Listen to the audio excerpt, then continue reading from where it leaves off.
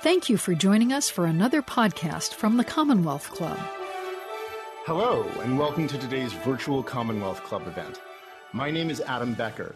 I'm an astrophysicist and also a science writer and communications specialist at Lawrence Berkeley National Laboratory, and your moderator for today. Before we get started, we would like to thank Wonderfest for partnering on today's program with us.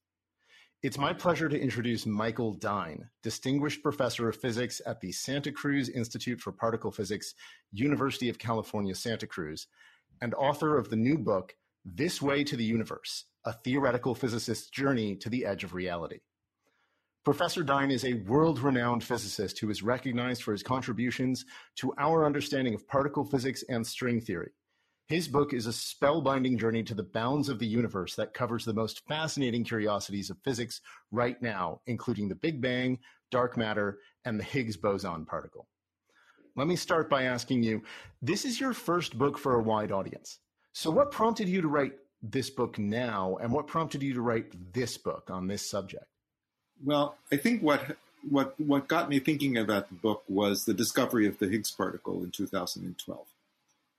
And sort of the realization that we have achieved a level of understanding of nature, both on very small scales, very tiny things smaller than atomic nuclei, and on very large scales of galaxies, clusters of galaxies, the universe as a whole, and conceivably beyond. And so there are lots of things we understand really well. And I wanted partly to convey that. At the same time, I wanted to sort of say that there are things we don't understand and kind of list what are the big mysteries, and what is the likelihood that we will answer some of these questions we have with experiments, with theory, and kind of give some picture of what that's about. So what are those big mysteries? What's waiting out there? Well, on the cosmic scale, there are several. So one of the things we do understand remarkably well is what the universe is made of. So we know that about 5% is ordinary stuff, protons, neutrons, things of that sort. And then about 25% is something else that we call dark matter. Okay? And we know that it's there.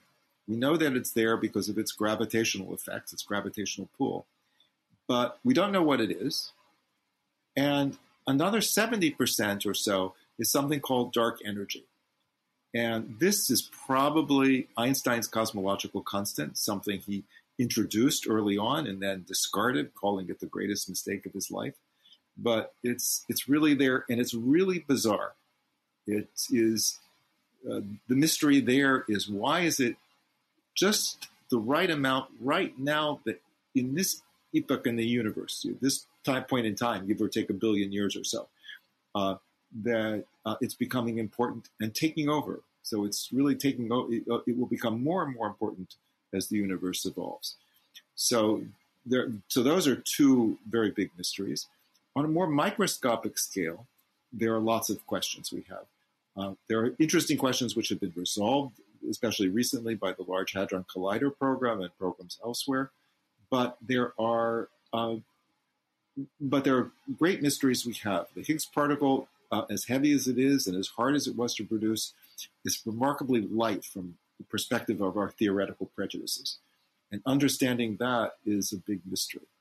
And then there are other questions. There are questions about general relativity and quantum mechanics, and things like string theory, and really there we get into questions of where do the laws of nature come from? And these are things about which we have constructive but not complete thoughts, and that's sort of what I wanted to communicate. Interesting. So what are those thoughts? Like what's the latest thinking on, say, dark matter? So dark matter is I devote a chapter to, in fact, and it's and there are various ideas about it. So when for a number of years, it seemed that we had a really good, compelling candidate, something which was particles which were called WIMPs, which stands for weakly interacting massive particles. And these particles were predicted by a particularly popular set of ideas in particle physics known as supersymmetry. And sort of beautifully, these theories predicted basically just about the amount of dark matter we see.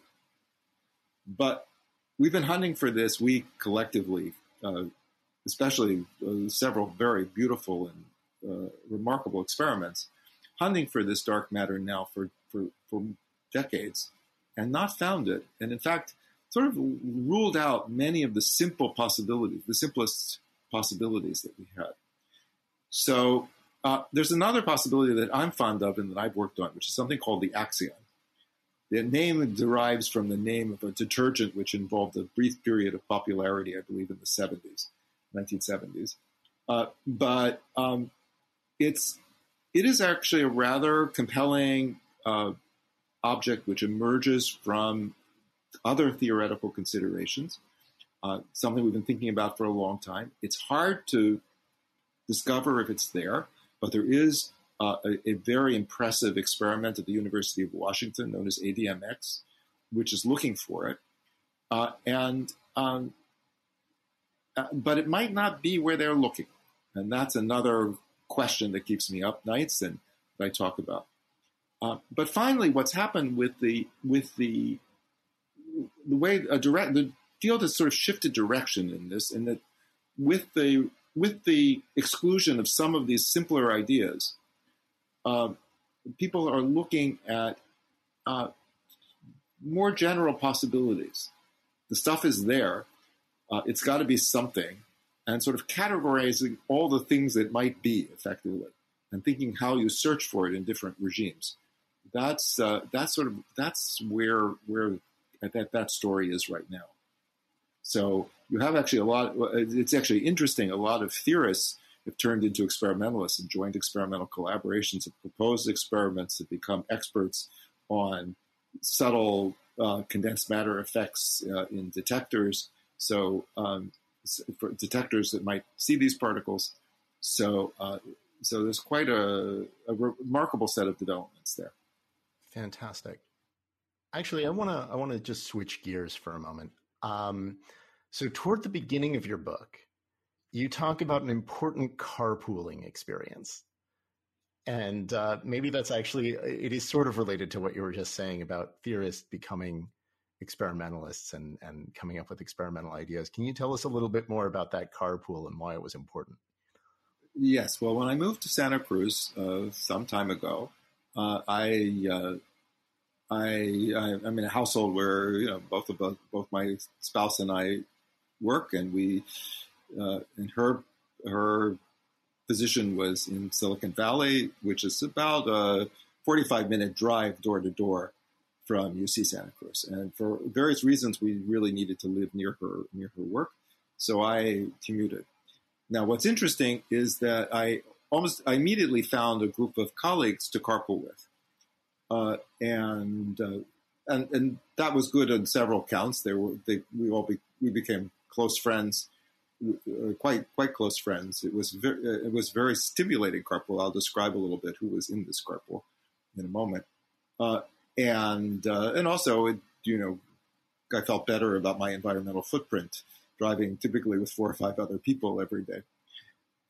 So in this carpool were 3 people who had 3 high energy experimental physicists.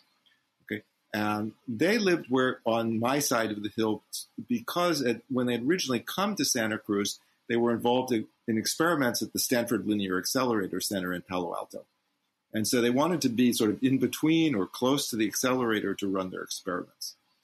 That wasn't necessarily their portfolio at the time, but that was where they'd established their families and acquired places to live and so on. So there was this group. And then there were 2 astronomers, one, George Blumenthal, who with other colleagues at Santa Cruz, was among the theorists who worked out the theory of dark matter and later became the chancellor of UC Santa Cruz. And another, Doug Lin, who was an astronomer interested in planetary theory. And so we had quite a diverse group. And of course, in a carpool like that, a lot of what you talk about is, your children and your spouse and the problems with your home repairs. But the level of scientific discussion was quite high and quite interesting and sort of kept me on my toes. I mean, we all had to explain to each other what it is we were doing and what was occupying us at any given moment. So when people ask you what you're doing, how do you answer? How do you explain what you work on? Well, that of course varies in different contexts. So if I'm talking to a high energy experimentalist, then someone who works in an accelerator, I have to justify myself in the sense of what is what I'm doing? How is what I'm doing related to things that they might study in experiments or may observe? So the pressure is sort of in that direction. In talking to my community, larger community, it's a little different. And there we try and explain, for example, in recent years, the Higgs boson. Why is that interesting? What is that telling us? What's involved in observing it? And it's really quite remarkable. I mean, and of course, in a little what I do like to do is I like to advertise also my colleagues in UC Santa Cruz, where a lot of beautiful things have happened. I mean, for example, in the area of planetary formation, certainly Berkeley, where you are, has been extrasolar planets. Berkeley, where you are, has been a center for this, but Santa Cruz has been a major center for development of instruments and for the whole program of of discovering and isolating these objects. Yeah, absolutely. So you were saying the Higgs boson is remarkable. What's remarkable about the Higgs boson? Well, I was actually thinking partly that I'll start with what's remarkable and really surprising, and certainly took me by surprise, went against a lot of prejudices that I had. And that's that it is, if you take the Standard Model, so we have this theory which describes the interactions which we readily study in experiments, the strong nuclear force, the weak interaction, which is responsible for phenomena like beta decay, very important for processes in stars, as is the strong interactions, and the electromagnetic interaction, which describes the force between charged objects. It's the thing which holds atoms and molecules together, for example, controls, along with the fourth force, gravity, our day-to-day existence. And the Higgs particle, when Weinberg and Salam, Weinberg sadly passed away just recently, but when Weinberg and Salam put this model forward, you could ask, there was something else they needed. So they had a theory, which I explained a little bit the background to, and they put together various pieces, but they needed something to understand the masses of certain particles, in particular the masses of the particles which mediate the weak force. So these are known as the W and Z. And to explain that, there's a sort of simplest possibility. And that simplest possibility is fine, but why it should be that way is not at all clear. And through the years, a lot of us have had lots of very elaborate arguments about what really should be there, that it really shouldn't be that simple. The fact that it is simple, that in fact we've discovered that it is basically this is still something that we're exploring, but the evidence is pretty strong that it is really the simplest Higgs particle. That's surprising. That's really interesting. It's one of the things that keeps a lot of us up at night. Now, the other aspect of this that's remarkable is just the discovery itself. And I advertised Santa Cruz again. My colleague Howard Haber, along with several others, actually wrote a book about the whole question of discovering the Higgs particle. Around the time, actually, I arrived at Santa Cruz, called The Higgs Hunter's Guide. If any of you remember years ago, The Hitchhiker's Guide to the Galaxy, it was a play on that title. but this is not an easy particle to see. It basically, because it participates, the weak interactions are called the weak interactions for the rather dumb reason that they're weak. Okay, so the strength of the force is small, and it makes it hard to see this particle. It makes it hard to produce this particle, and it makes it very hard to detect it when you produce it. So the strategies, some of the strategies for doing this were outlined in this book and outlined by others. And the actual discovery was really quite spectacular. So what people saw was the Higgs particle. So the Higgs particle is, I should say, extremely unstable. So when you produce it, it lives for something like 10 to the minus 33 seconds, something like a trillion. Let's see, what's that? A billionth of a trillionth of a second. So that's its half-life, if you like, as a radioactive particle, give or take a factor of 10. So the way in which you see this thing is through the way it decays, and it's just spectacular. The first handle one had on this in the experiment was the decay of the Higgs to 2 very high energy gamma rays. This is actually not its favored way to decay, but it's the way that stands out that one can detect. And one saw this really beautiful signal sort of early on in 2012. In fact, the announcement was made on July 4th, 2012. And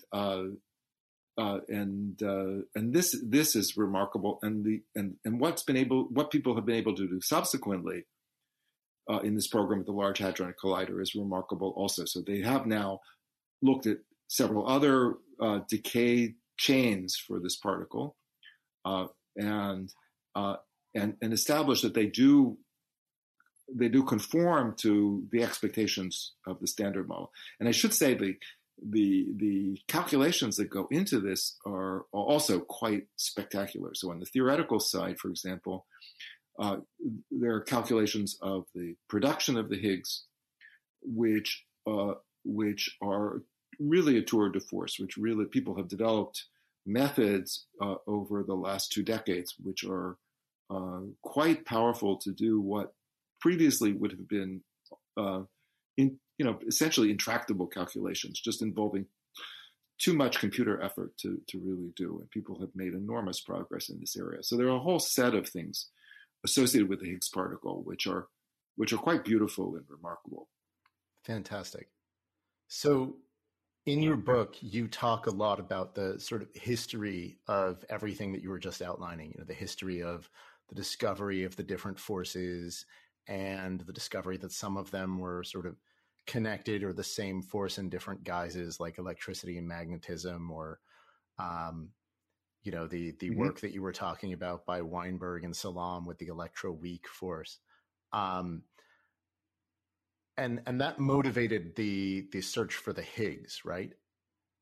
Yeah. But yes, now that the Higgs has been found, there's a term that's been floating around in the physics and the science journalism community about the situation that particle physics is in now with finding the Higgs at the LHC, but not finding anything else, right? And this is called the nightmare scenario.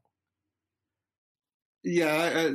Yes. So I would say certainly we've been surprised and disappointed, and I probably should explain exactly what that's about and the nature of this, and the nature and where I think and this sort of obligates me to talk a little bit about where we might be headed.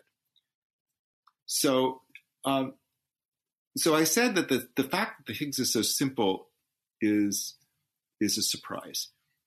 And I talk about a little more in the book than I can detail here now about why. But what I said is it's surprising that the Higgs is light, and this is related to the fact that I should tell a story. So why do we? The electron is very light. The electron is is more than 1,000 times lighter, so about 2,000 times lighter than the proton, for example. And that mass is very important. I mean, most of our technology, a good deal of our existence, is contingent on this lightness of the electron. The way chemistry works, and you could ask, is it a surprise? What should that mass be? And I should back up, and I should say, I don't think I tell this story in the book, but when we study our early high school or early college years, we study chemistry and physics and other things, and there are these numbers in the back of the book which you look up. The mass of this or that particle, or this or that entity, or the charge of a particle. Okay, and there's a sort of question of, well, where do those things come from? Should we be able to understand them? And I should pause and say there's a story that people used to tell about Wolfgang Pauli, who was known as very critical, and so in the story he dies, he goes to heaven. God says, I'll reward you with an answer of one question which bothers you. And he asks basically, what is he doesn't phrase it quite this way, but he basically asks, why is the charge of the electron the value it is? And so in the story, God goes to a blackboard and starts to explain. And at some point, Wolfgang Pauli, who was again known as this critic, shakes his head and says, no, that's not right. But these are things we would like to understand. And the electron in particular, the mass of the electron at first sight, as a first-year graduate student encounters this in physics, is somewhat surprising, because the electron is surrounded by this electric field. Okay, that's what gives rise to the force. And the electric field stores energy. And Einstein tells you that mass is energy, energy is mass. So that field should contribute to the mass of the electron. And if you then ask how much should it contribute, the answer is a huge amount. Okay, or at least at first sight, the way you would learn it in your first graduate course. And this is a question that actually people explored already in the early days of quantum mechanics. And notoriously, as I explained, there was a mistake in one of these calculations and so on, and which sort of gave that answer. But it turns out that quantum mechanics, which you've written about and know much about, it tells you something different. The naive guess for how much mass there is wrong, and it's really quite small. So everything's okay. Everything's sort of hunky-dory. You can understand why the electron is lighter than the other particles. Okay, that doesn't puzzle you. The Higgs particle is different. The Higgs particle also has these fields around it, but it turns out they make a really big contribution to the mass. So something really weird has to go on, okay, to cancel off that calculation, that contribution. Getting back to this kind of God cartoon sort of imagery. When I first learned about this puzzle, I had this picture of this omnipotent being having to adjust the dials to make sure that nature came out all right, and adjust them really, really carefully with many, many digits. Okay, something like 32 digits, in order to get things to come out right. So this was this. So this is a great mystery, and this has led to various proposals. So resolving this. So the most promising is this thing called supersymmetry, or I say, at least seem to be. I should be careful. And supersymmetry was this new symmetry of nature. It predicted new kinds of particles. It did a couple remarkable things. It explained some of the strength of the relative strength of certain forces, and it gave this dark matter candidate, which I mentioned earlier. So there was a lot of enthusiasm and optimism, and the expectation was that among many people that the Large Hadron Collider would discover this. Well, it didn't, and at this point, you can't say it isn't there, but you can say that the particles that the new particles which are predicted are heavier than expected, if they're there at all, and actually a good deal heavier, a troubling amount heavier, not impossibly so, but and so this is and a number of other proposals, both to solve this problem and others, have also not been realized. And of course, this is also a statement that experimentalists are careful and honest. They would love to discover some of these things. So what could be going on? So there could be new phenomena around the corner. That's certainly a possibility. In fact, if you believe in supersymmetry, given the mass of the Higgs particle, you actually would expect the supersymmetric particles, the new particles, to be a little out of reach of the Large Hadron Collider. This is actually a result in part due to my colleague Howard Hibbert, who I mentioned, already some years ago.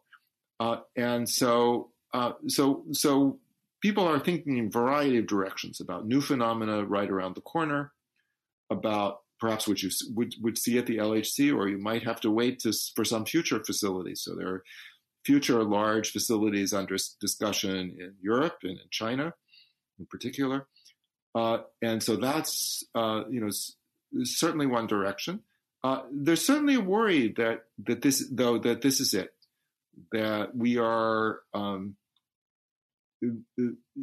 I should back up and I should say that, in fact, it motivates a lot of the interest in dark matter, in part because it is something we know is there and we don't have an explanation for. But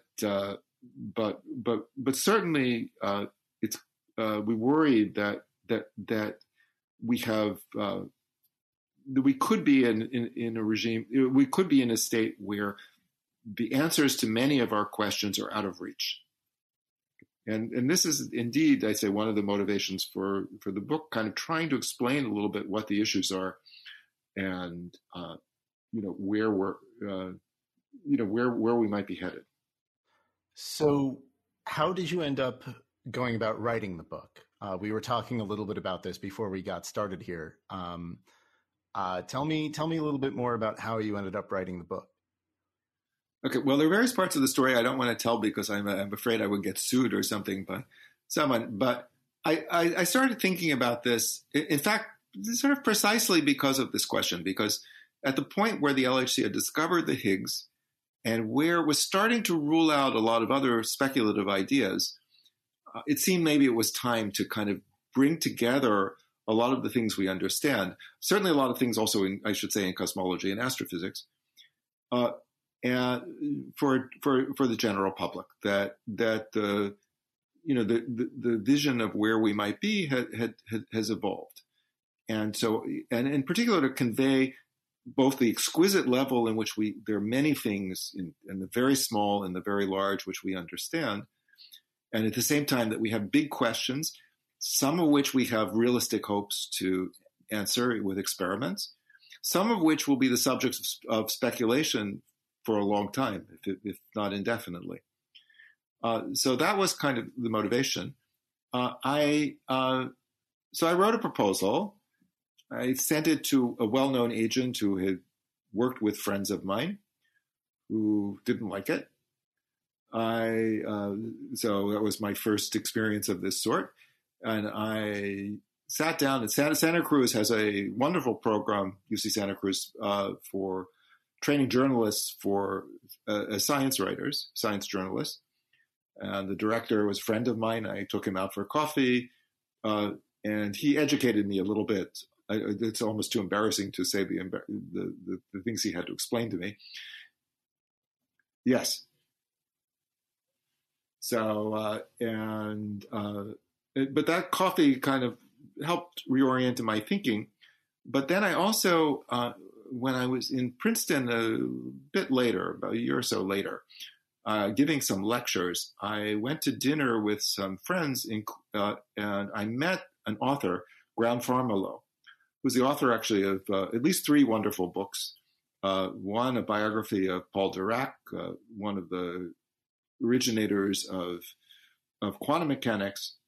The book is entitled The Strangest Man, and he was a strange and interesting man. he has a book on the British nuclear weapons program in the Second World War, and a book more recently called The Universe Speaks in Numbers. In any case, so I advertised him because he did so much for me. So we got to know each other. He discussed my proposal with me. He helped me sharpen it up. He eventually introduced me to his agent, who was wonderful, who helped me sharpen up the proposal further and gave me a lot of advice on writing. So this was a process. I should say I read Brown Farmillow's book because I had been given it as a gift by my youngest daughter's math teacher when she was in high school, and I'd read it with some fascination. So lots of stories there. So it's certainly been a process, and certainly writing in this way has been I've done certainly a certain amount of writing of short popular pieces and certainly done a certain amount of public speaking. But this, as you know, is quite a different world, and the balance, trying to achieve a balance between giving honest and meaningful explanations and not putting everybody to sleep is a challenge which I hope I've met. Well, from what I've read of your book, it seems like you did meet it. But let's talk a little bit more about Dirac. Actually, he is an interesting guy, and he shows up in your book. So he developed the first real quantum field theory, didn't he? Well, not so much that, but he did several remarkable things. So one thing he did was he gave what in the mid 1920s there were sort of two competing views of what quantum mechanics was. Now, this you perhaps touch on in your book. There was Schrodinger's equation, this famous equation, and then Heisenberg had a different way of formulating quantum mechanics, where he tried to phrase things in terms of measurable quantities, things you couldn't measure, and this was known as matrix mechanics. And Dirac unified this whole thing. He explained what the connections were between these two, and he gave us a framework in which we not so much in the way we interpret quantum mechanics, but the way in which we just do it, the way in which we calculate things, and so on. But then he did other remarkable things. So one of the things he did is he after this he said, how do I reconcile Einstein's principles of relativity, special relativity? This is the things that said that, for example, nothing moves faster than the speed of light. How do I reconcile that with the equations of Schrodinger or Heisenberg? And he wrote down an equation for an electron which obeyed the rules of relativity. And it was a remarkable guess, sort of really out of the blue. He almost mildly crazy. And then he ran into another problem, which he resolved by making an amazing prediction, which was the prediction of antimatter. So he had a feature of his when he solved the equation, there was something that didn't at first sight make sense. When he fixed it, he predicted suddenly this other particle. He predicted that the electron would be accompanied by another particle of exactly the same mass and the opposite charge. And that these two particles, if they met, could annihilate. So the electron and what's called the positron, if they met, can annihilate, producing, for example, 2 or 3 photons. And that particle was discovered also remarkably almost immediately afterwards in cosmic rays, this radiation that comes from space. And actually the discoverer, this is his name, Anderson, was actually very irritated that he made this discovery after the prediction. He was not a fan of theorists, and he didn't like the idea that he had discovered something that the theory would be predicted. And he made a big point of saying that he was vaguely aware of it, but the mathematics wasn't something people took seriously. But anyway, and then Dirac was engaged in some very important speculations So one of them, which is very beautiful and interesting, is related to a puzzle in physics. Again, it's related to those things in the back of the book. The electron and the proton have exactly opposite electric charges. Why in the world is that? Again, did someone just adjust the dial? Okay, and this, I should say, is an example of the kind of explanations that we're groping for. So what Dirac realized really remarkably, using now what were the sort of the new rules of quantum mechanics, was that if there was a particle which carried magnetic charge, and I should say that's something the magnets we have in the little atoms are like little magnets, electrons are little magnets, but they don't carry a magnetic charge. They're like two magnetic charges of opposite signs separated by a little bit. They're called magnetic dipoles. But he said if there was a particle with a magnetic charge, what's called a magnetic monopole, So something that was only north or south.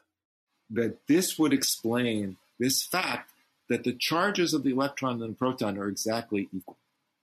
And he did that in the early 1930s in a paper that actually begins with a kind of with a manifesto about the importance of mathematics in physics.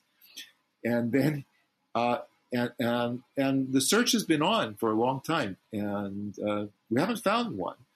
But almost any time we come up with any alternative explanation, and this includes things called grand unified theories and string theory, the monopoles are also lurking there. So he was on to something.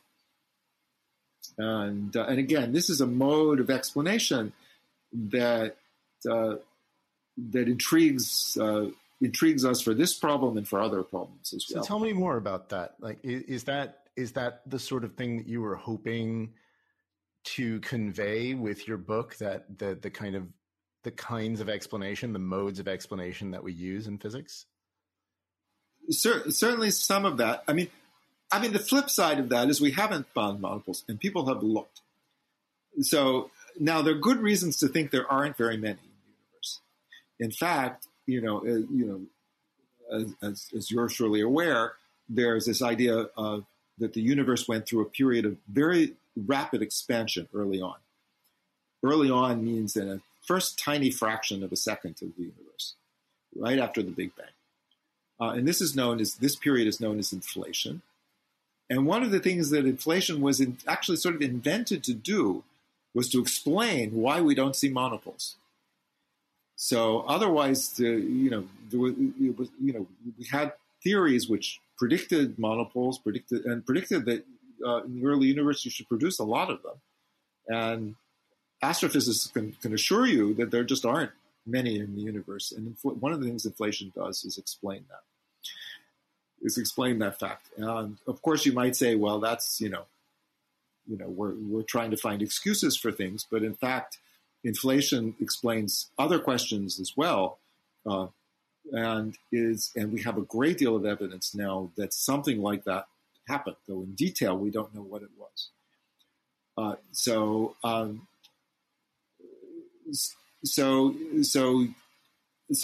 haven't really expected anyone to see a monopole. There are occasionally through the years, really it's been a long time, but there have occasionally been claims to see them, and people have certainly done a lot of looking. People looked in the early days, the earlier incarnation of the space program. People looked for them in moon rocks. People looked at them developed all kinds of techniques to look for them, and there were occasionally excitement about possible discoveries, which turned out which were not verified. So this is an idea which is, if it's to be established, will probably be established not in itself, not by the discovery of a monopole, but by the discovery of some other structure of which monopoles would be a consequence. So something like the so-called grand unified theories, which have their own signature, which I talk about a little bit. So tell me more about what you hope to see in the future. What are you hoping is coming down the line? What's exciting about the prospects for theoretical physics? Okay. Well, I would probably I would divide this up into various categories. So there are questions which are things we might hope to do with experiment, and there are things where we just have big theoretical puzzles for which we don't have a sensible strategy to think about them. So in the first case, in the experimental case, what I think we have a realistic hope for over the next decade or so is identifying the dark matter, figuring out what it is. For on a longer time scale, I actually, in fact, I sort of give some discussion, some explanation for this view in the book. I haven't given up on supersymmetry, but I have given up on the idea that the LHC is likely to see it. And I think, I think we really, if it's there, we have some ideas where it is. And certainly thinking about whether facilities of the future are capable, and this means now we're talking about things that are more than a decade into the future, but might well have access. So that's another example. The dark energy, which I also talk about a good deal in the book, is something which we've already established a great deal about. We will know more. So these are things that we'll understand. Now, on a more, well, I should say one more thing, which I hopes for, but it's not guaranteed, is that we might get some insight, some experimental evidence or observational evidence for what underlies inflation. And in particular, we might learn, there's some hope we could learn when this occurred, exactly when after the Big Bang. This is equivalent to the question of how much energy is involved in this process. And this, with a little luck, we might get to know that. So flipping to the more theoretical side, I could start there and could say that I have hopes that we will have some more compelling theory of inflation. Okay, and I say at the moment we don't. But that's something we could see on the time scale of a decade or so. Okay? And certainly there are interesting ideas around, there are possibilities there. Then there are a whole range of other theoretical questions at all the extremes. So the extremely small or the extremely large, which I think we will see progress on. So I talk a good deal about the sort of tension between general relativity and quantum mechanics. I think that's teaching us a lot. It's pointed us to string theory, but we have a lot of confusions about string theory. Whether the theory as we understand it is really the right theory of quantum gravity is not something we know. And exactly in the many aspects of this theory, whose very nature we don't know. And I think we'll see progress on this. I think we'll see progress on understanding better where the laws of nature come from. I think we might see progress on understanding why there's the amount of dark energy there is. Actually, I'm sorry, I got slightly off the track. I was starting to say that for supersymmetry, a question. Or I have some arguments why supersymmetry, another argument beyond this argument of the value of the Higgs mass that people invoke. And this has to do with why our universe is stable. And I talk about this a little bit in the book. It's related to a wonderful set of questions related to the ultimate fate of our universe. There's a lovely book, The End of Everything, by Katie Mack, which you may be aware of, which talks about some of this. And actually, I first heard about this question from an astronomy colleague of mine at Santa Cruz some years ago. But one of the possibilities is that our universe as a whole is unstable, is radioactive, that it undergoes radioactive decay. And in fact, within the framework of our present ideas, it's really pretty hard to understand why our universe isn't. And one of the few, and I'm not going to have time to explain it here, so I'll send people to my book.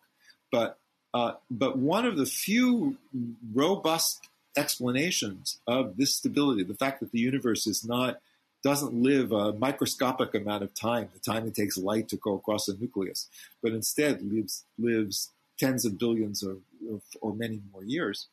About the only robust explanation we have for that is this symmetry called supersymmetry. And I explained that a little bit in the book. So that's got me, not one of the things that has me not totally despairing. It is whether we can build a facility which would have the energy to discover supersymmetry at the scales of energies that the Higgs boson mass suggests. That's an interesting question, and one of the things that I certainly am thinking about and working on. Great. Yeah, and just to reiterate what you were saying, I am familiar with Katie's book, The End of Everything, and it's a great book. So if I'm not mistaken, we are at the point here where it's time to take questions from the audience. And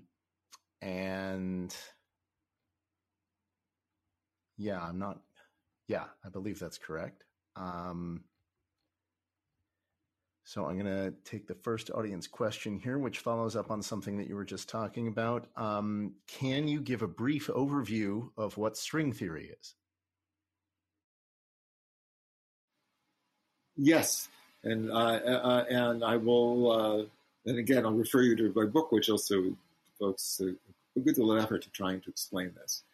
So string theory is, or I should say, the answer is sort of yes and no, because it's in some ways it's so weird that it takes a little explaining, and it's not. How shall I say? When Einstein wrote down his theory of general relativity, his relativistic theory of gravity, he laid out some broad principles. Then he spent the better part of a decade implementing them, figuring out what a theory would have to do to implement these principles. But there was a grand picture of how this worked. String theory is almost exactly the opposite. String theory, it really starts with, historically it's even weirder, but I'll start with the idea that the basic entities in nature are not point particles, very tiny things like the electron, but extended objects, little strings. Okay, and what's remarkable and what I describe in the book is, if you gave the following problem to a good graduate student, you said, okay, imagine the basic entities are strings, write down a theory of those objects which is consistent with the rules of quantum mechanics and the rules of special relativity. And all sorts of weird things would happen. So I'm assuming this is a good student. I should say, one of the things I try and explain in the book is there are different notions of hard. So this is a hard problem, but people can do it in a finite amount of time, sitting around and thinking, you need some training, but it's not, And then there are hard problems that are, give me a universe-sized computer and I still can't solve it.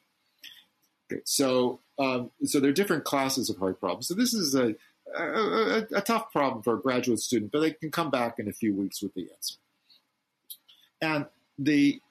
And what this person discovers, writing down doing this most simple-minded extension of sort of the simple theories that we have now, is that this theory is a theory of general relativity and of the Standard Model. Okay, so it has all of that. So it has these features. Okay, it took a time to sort this out, and exactly why this happens is still not really clear. It's not like this grandiose vision of Einstein that we have these rules and everything follows. It's instead we have the follows and we don't know what the grandiose picture really is. That's sort of part of the problem. But this theory does make not exactly predictions. I have to be a little careful here. But it does exhibit structures very much like the structures we see in nature. Not exactly, or at least we don't understand how to make those correspondences exact. And that's why this theory generates so much angst and criticism and discussion, because really making a detailed picture of how this theory relates to nature is tough. It's a tough problem for in this hard sense that I described, and I explain a little bit in the book just why it's a hard problem. what the obstacles are. Okay, so another question from the audience that might be a good follow-up to that one. Can we explain the apparent fine-tuning of the fundamental constants, including the electron mass, that has given rise to an interesting universe? Okay. Well, this is also this is related. I mentioned the Higgs mass, and this is an example. This is one of the dramatic examples. It's one of the few equations I write in the book just to illustrate what's meant by this tuning. So basically, I talked about how the fact that the fields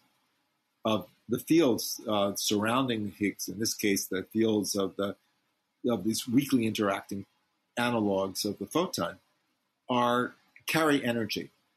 And to make that energy balance out to what we see, you have to, as they say, fine-tune. So fine-tuning is a notion, you have to be my age to remember radios with knobs, and where you had to, and where if you were trying to get a weak signal. I remember those radios if you were trying to pick up a weak signal, you had to adjust just very precisely. So this is an absurd level of precision. In fact, I tell a story in this book. I first heard of this problem in a seminar by a then very young Leonard Susskind when I was a graduate student. And I should say, I mean, I'm sure your experience is similar as a graduate student, through most of life, but certainly as a graduate student, that most of the time you go to seminars, you're rather lost. And certainly you don't remember them very well. And I remember this seminar was more than 40 years ago. And I remember it, like it was yesterday, because he first illustrated this problem and just how severe it was. And he had a proposal, which was another for how you might solve it. That was known as Technicolor. And that's a whole nother story. But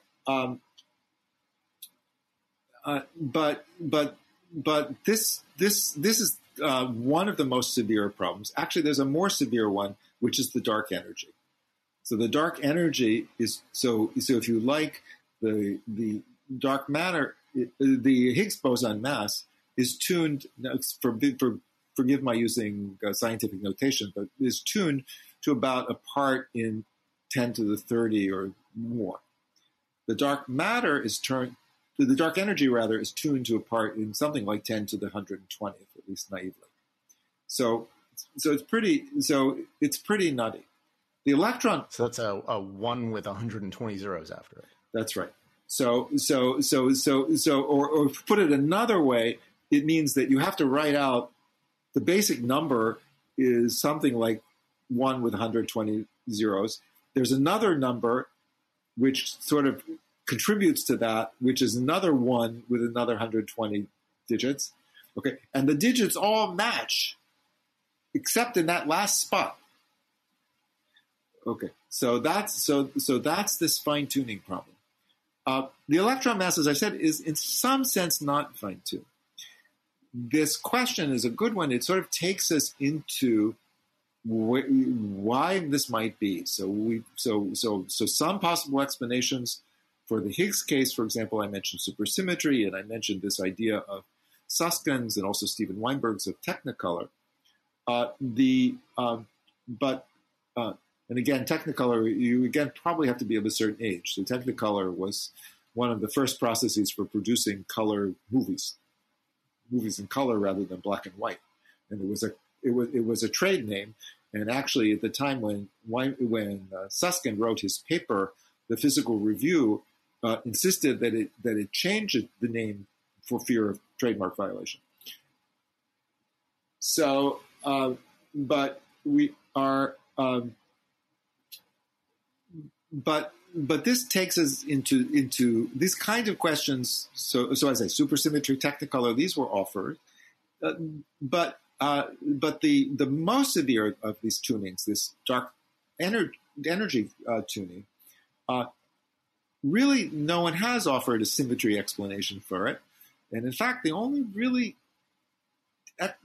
decent explanation we have is this so-called anthropic principle. Okay, which causes a great deal of angst, but also actually was considered prior to the discovery of the dark energy and got it roughly right. So people often complain it's unscientific, but it actually made a prediction.